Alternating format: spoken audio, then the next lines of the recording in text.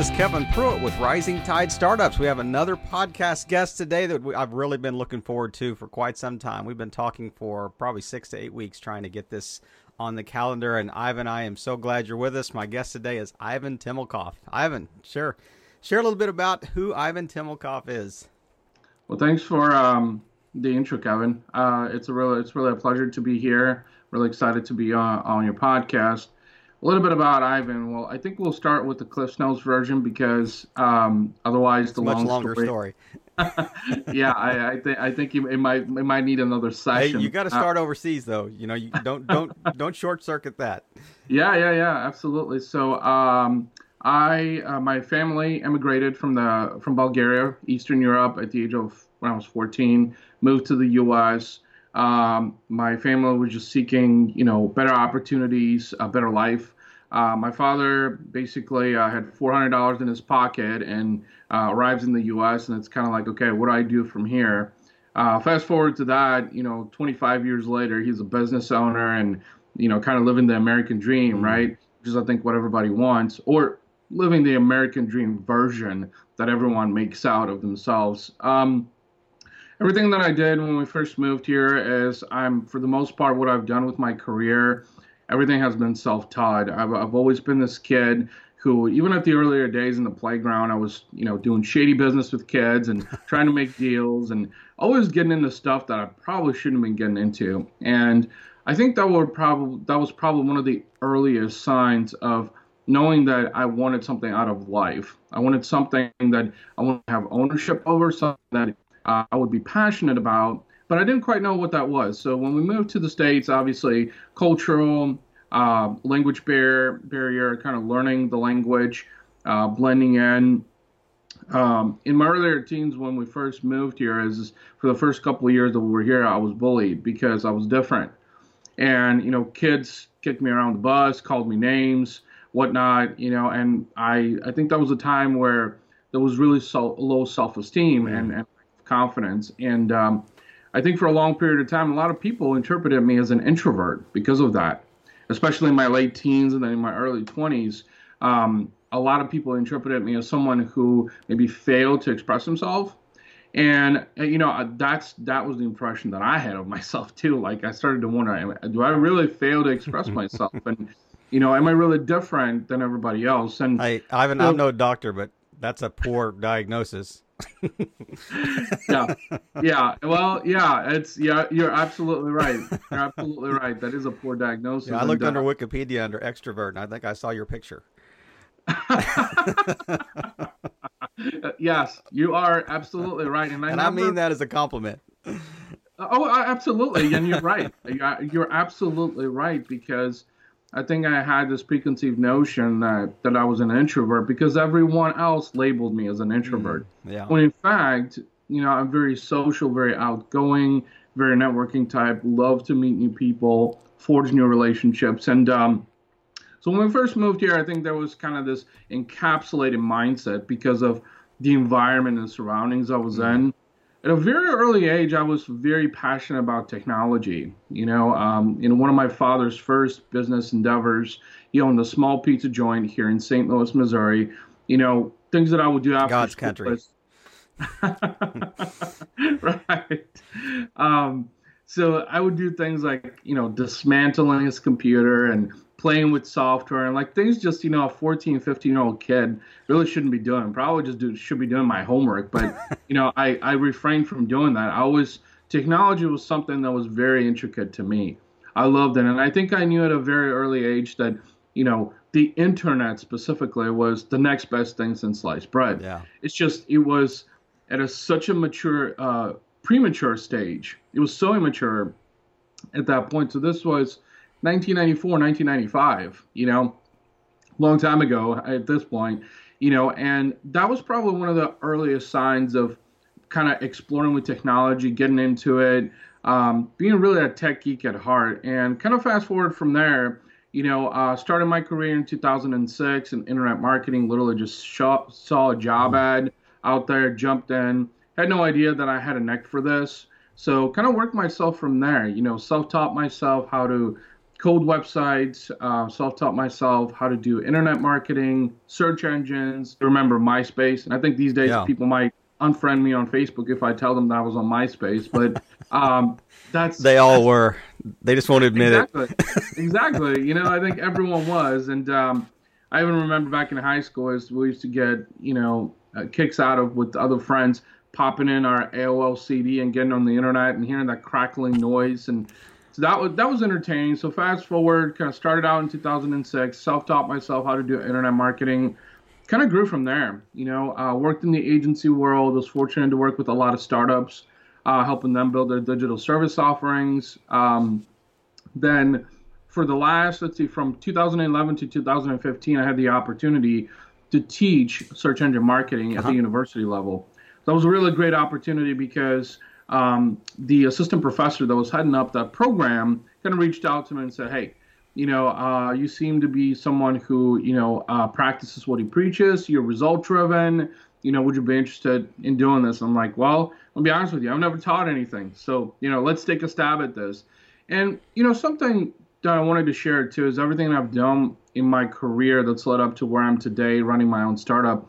Everything has been self-taught. I was a kid who dropped out of college in my first 2 years because I just didn't really have interest in what I was doing. I was going after IT because I thought that IT was something that I wanted to do. Mm-hmm. But then I realized that, entrepreneurship, networking, building your dreams, making your dreams a reality was really what was at the core of what I wanted to do. Because after all, when I thought about it, my father worked so hard to where he is today. And a lot of what he did was for his family also. So why not embrace that opportunity? An opportunity of a lifetime is to be able to make your dreams a reality. So that's kind of I guess we'll call it the Cliff's Notes version of, Sure. of Ivan and who Ivan is.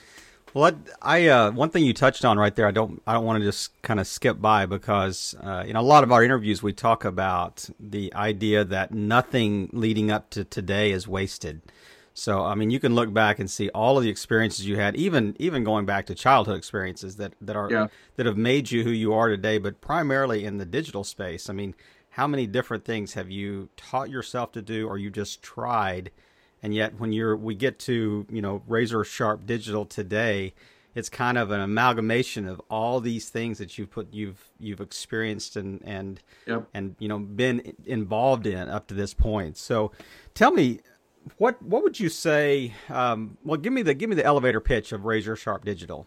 Mm-hmm. Yeah. So Razor Sharp Digital is a human-centric digital agency that we work with brands and helping them become more human-centric through omnichannel. So this is in essence everything that has to do under the digital umbrella, but work with brands and companies to become more humanized, more personalized, and be able to reach their customers. Mm-hmm. So when was this specific company founded? So actually coming up on 2 years here in May at this point. Interestingly enough, every time someone asks me about what I do, these days I think I refrain from mentioning the word startup because I was talking to someone who's very successful recently. They said, look, you're degrading yourself when you say that you're a startup, because immediately when you say startup, people are like, oh, this guy's broke, has no money, and he's trying to make ends meet. That's like literally the perception of a startup, right? And right. Truth be told, it is a startup, and it's a startup upwards to 4 or 5 years, because most businesses don't actually come to fruition, or as they say, go into the green until the 4th or 5th year mark. So it's 2 years running, coming up in May. It's been 100% my bread and butter, and I'll continue to ride the craziness for as long as I can withstand it, I guess. Well, in that craziness, tell me what you've experienced in the last couple of years as maybe the lowest point of your company. There's been a lot of low points. That's kind of a part of entrepreneurship is you mentioned other experiences. Mm-hmm. But does one really stick out in your mind? It's probably the times when there was like downtime, like when things seemed stagnant, like, and that's probably one of the lowest points, because it's kind of like when you have a business, one of the biggest misconceptions with entrepreneurs is just that they feel like, consistent cash flow should be kind of evident to everything. And one of the things that I've learned, one of my lowest points has been is that moments of being stagnant when, there's no business coming in at that time. It kind of feels like you're plateauing. And literally, that's probably one of the worst times for an entrepreneur, because literally your head starts going into a million different directions, wondering about, is this going to work? Or right. Is this worth it? Is this worth the sacrifice? Literally. And that is actually, that low point happens multiple times, because until you actually get to that green phase 4 or 5 years down the road, which, by the way, 99% of entrepreneurs don't make it that long, because they get discouraged, unforeseen things happen that prohibit them from kind of, following that path. So the low point has been, being stagnant and feeling frustrated, that wondering whether or not what you're doing is worthwhile. Let me ask you a question related to that. Is it a misnomer to think that in those say lulls in the business, that's your opportunity to create more, that's your opportunity to put better systems in place, or is it almost the opposite effect when you're running your business, that even in the busiest times, that's when you're most creative, that's when you're most effective, most efficient? What has been your experience? Well, you're absolutely right. You hit the nail on the head there on that one. Is when those low points, or when you have that feeling for low points, is when you really need to focus. That's your best time to focus. That's your best time to really figure out your processes, your operations, maybe start working on new projects, and think about, okay, what can I do next to continue to evolve and grow? More self-education, more personal development. These are all essential things that can be done in the downtime. And, as someone who, being in the digital world and primarily in the agency world, is that I couldn't quite grasp that when I would have those low points. Like, it literally took me probably about a year or so to kind of figure out, when those low points would hit, like, what to focus on, like what to do then, literally. Right. And that's exactly it. Is that I would focus. I would start to or go back to planning also, and kind of revive my plan, my processes. Work on more relationship building also. Just going out and meeting people. That's a good word, and I want our listeners to really listen to that, because you are going to have periods that are down. You're going to have valleys in the kind of the business cycle. And so it would be easy to get depressed in those valleys and just kind of think, oh well, just almost have a pity party. I don't have any business. I'm just going to have to sit here and wait and think more creative ways to get more business. But it may be an exact opportunity to put better systems in place, like you mentioned. But we never like to end on a low note. So tell me what's been your highest high since you've started Razor Sharp. Probably the highest high, has been working with clients that I would never anticipate working with in the past. It's kind of like, you try to reach so high. And so my high has been really just landing opportunities that I thought were unrealistic otherwise. And as an entrepreneur, I think, you mentioned depression. Depression is a big problem with entrepreneurs. It really is, especially around the holidays, because there's just so many things that become so evident. Like if you have family, if you have kids, most entrepreneurs worry about cash flow, paying bills, the financial aspect of that. And so the highs, for me has been is landing unrealistic opportunities that otherwise I would have thought that would happen. And look, any entrepreneur, I think, is capable of landing those opportunities. You just have to be able to set your goals so high and always strive for high expectations, because I think also entrepreneurs kind of encapsulate themselves in thinking that, I'm incapable of doing this, So my highest has been really landing opportunities that, as we were chatting earlier, the ability to teach at a university level. I never thought that I would. This was actually prior to Razor Sharp Digital, and I actually exited out of that opportunity so I could focus on my business also. But that was an opportunity, that I never thought that I would land, and that was a great opportunity, to be able to teach to provide continued education to other people who are interested, in learning more about digital. So that was absolutely a high. Another high I can think of is really kind of building my personal brand also online. That has really been, phenomenal. I used to do a lot of guest blogging, with starting my podcast. Also, being able to talk to some celebrities. Elena Cardone, Forbes Riley, a couple of the guests that I had on my podcast, and honestly, I think I was in this mindset that they were unreachable. That they had the superstardom that they were incapable of reaching. But you know what? They're just human beings like everyone else. They're not something superstitious that, people can't reach. And I think I was in that mindset for a long period of time that I can't reach these people because they're so preoccupied with what they're doing. So that was kind of another high, is being able to reach these people, talk to these people, and understand that, look, everyone has a need, every entrepreneur, every business owner out there. So that was like one of the highs, I think, is being able to exceed my expectations. Yeah. Well, after this interview, I'm just going to, what you do with Grant Cardone's wife, I'm going to say, I had Ivan Timmelkopf on my podcast, so it just kind of cycled down. It's like cascades. So yeah, absolutely. And that's actually something that I want to share also to your listeners too. Is just that never try to encapsulate yourself. Never try to limit yourself, because the reality of things is with entrepreneurship, specifically, you've got to be outside the comfort zone. You have to be uncomfortable 24/7, 365. You literally have to develop that kind of a mindset, that kind of a lifestyle, because when you are comfortable is when you really need to worry, because then you're not doing anything to innovate. It's kind of like what's frequenting the news now with Toys R Us going out of business. Everybody's talking that, well, this is a brand that started in 1948. A lot of people didn't know that, they outsourced commerce to Amazon in the earlier days because they were in disbelief of e-commerce and the internet.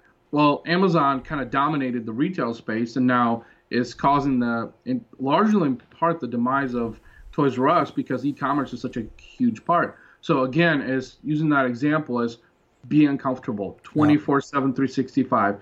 Innovate, do things that you otherwise wouldn't do. Get chills down your spine when you're doing it too, because if you're getting those chills, then you're doing something that you otherwise wouldn't do. It's out of the comfort zone. Yeah. I think that Toys R Us is not the last that Amazon will probably eat. So I'd seen something that actually you posted earlier about that, maybe on Facebook or maybe LinkedIn or something. Yeah. So I had seen that. But so tell me, just give us one or two pain points that you experience on a fairly regular basis. I mean, you kind of touched on one about the business cycle and the lulls, but be really specific. Give us two pain points that you experience with your business that our listenership may be able to speak into. So sales and relationship building are probably two. And these are probably two of the most intricate pain points that I think any entrepreneur, any business owner will face. Because as an entrepreneur, especially in the earlier stages, you kind of have to become good at sales. Like you really have to understand the importance of relationship building and how to forge those relationships. Because one of the unfortunate parts about being a startup, starting your own business, is that you kind of wear multiple hats. And unfortunately, sales and relationship building which kind of go hand in hand, you have to almost master those. And honestly, for me, those are still two main points, because I can talk to people, I can build relationships, but it takes time. And, over time you learn, you kind of have this formula that you develop on like how you build those relationships, what to look for in terms of your business. And then on the sales side specifically is, developing your pitch deck, approaching people, being more upfront, fear, fear in sales is big. And that's something that I think from my childhood days still at times kind of tends to get the best of me, because I allow fear, to overcome me. And this happens very seldom these days. It wasn't it's not as bad as it was when I first started out. But sales and relationship building are probably two of the biggest pain points, I think. And in fact, these 2 points I think are can be detrimental to a lot of entrepreneurs, because if you can't get that going, if you can't build those relationships, or you don't have pre-existing relationships and you don't have a sales process in place, then it's going to be very, very hard for you. Okay. I'm letting you circle around this. I'm gonna make you land the plane right now. So if you could, in one line, say, I mean, you just said sales and relationships. So give me a specific pain point related to sales. Say, I struggle in overcoming the ability to close, the fear of initial contact. What specifically in sales is do you think is your biggest pain point, and what specifically in relationship building? Because I'm trying to lay the foundation for people to be able to speak into this specifically for issues instead of kind of generic categories. So see land that plane for me. You hit the nail on the head. Is I fear the ability to close. That's literally my biggest fears, and I think it's because I think as a digital guy for such a long period of time is just that I never actually did the closing process in sales. So that has been, I have that fear of closing, of actually asking for that sale. Yeah. And I think it was a lot worse almost 2 years ago when I started out, because these days it's kind of like I try to drive it through the funnel and then finally be like, all right, is this something that you'd like to work on? In fact, I just landed a new piece of business this weekend, and like, literally yesterday, I was at a lunch, and I literally was like, is this something that you like to work on? Like, literally, just flat out. Great question. So, that was when can we get started? Yeah, when do we get started? It's like, boom, let's go. You get Ivan today, not tomorrow, not next week. And, that's maybe for a different topic or a conversation as part of the approach, but you're absolutely right. A fear of, asking for the sale. Okay, land the relationship plane now. Yeah, so the relationship plane is basically understanding that time and patience are intricate. That's it. When it comes to relationships, it's time and patience. Time and patience. If there's anything that I've learned, is you've got all the time in the world. And I think most entrepreneurs are misled to believe that they work within a specific time segment. Like if you're within, you've jumped into a different time zone, you've leaped ahead into time, and like that's your block, that's your designated space, and that's not true. Time and patience on relationships, you got to remember that, because some of my best clients are people that I've known for 3, 4, 5 years. Yep. And they continue to work with me, whether it's off and on or consistently, and you got to understand that that's what business is. It's almost like raising a child, time and patience, literally. Yep. That's a good analogy. That's a good analogy. Yeah. So that's what people don't understand. I think because a lot of entrepreneurs, especially young entrepreneurs, seek that instant gratification. And that's not what entrepreneurship and business is. Time and patience. Yeah. Ivan, thank you for clearly laying those out. I think it's going to give our listeners a chance to speak into those particular pain points. But I want to drill down a little deeper, get inside your head a little bit, get inside your heart on these last few questions. And so, who do you follow? Give me one person that you follow online that is really inspiring to you, and give me a kind of a brief why. I would probably say Gary Vaynerchuk, to be honest. Yeah. And the reason why I follow Gary is I think, so a couple of reasons actually why I follow him. So, I learned about him quite a while ago. It's been several years now that I can remember. Even going back to when he was doing the YouTube videos with Wine Library and all of that, basically being that guy spitting wine into a bucket on YouTube and everybody thinking that he was crazy. But I can resonate as a fellow, I guess, immigrant, because it was someone that, was from the outside, came and he self-taught himself everything, literally. Self-taught himself everything. And he was one of those innovators and people who were constantly pushing. Not to mention is this that he's probably one of the best salesmen I've ever seen. Yeah. Like he can close. he can close. Like, I mean, and it's not just about closing, it's about building the relationship. So awareness, Right. interest, intent, and conversion, but he does it so seamlessly. And it's not just following Gary online. I've read several of his books. I've got, Jab, Jab, Jab, Right Hook, which I read. I read his Instagram book also that he did 2 years ago. Now he's got Crushing it. Crushing Yeah. It, which is a follow up. And to be honest with you, as in all of those books, I don't necessarily look at the business or the social aspect of this. This is what's intriguing, but it's the human element of hacking human culture. Yeah. That's what he's so good at. Yep. Is and the more I realized when I was starting Razor Sharp Digital is human centricity is a big part of business, and that's why Gary really kind of intrigued with me. So I follow him. I like his books.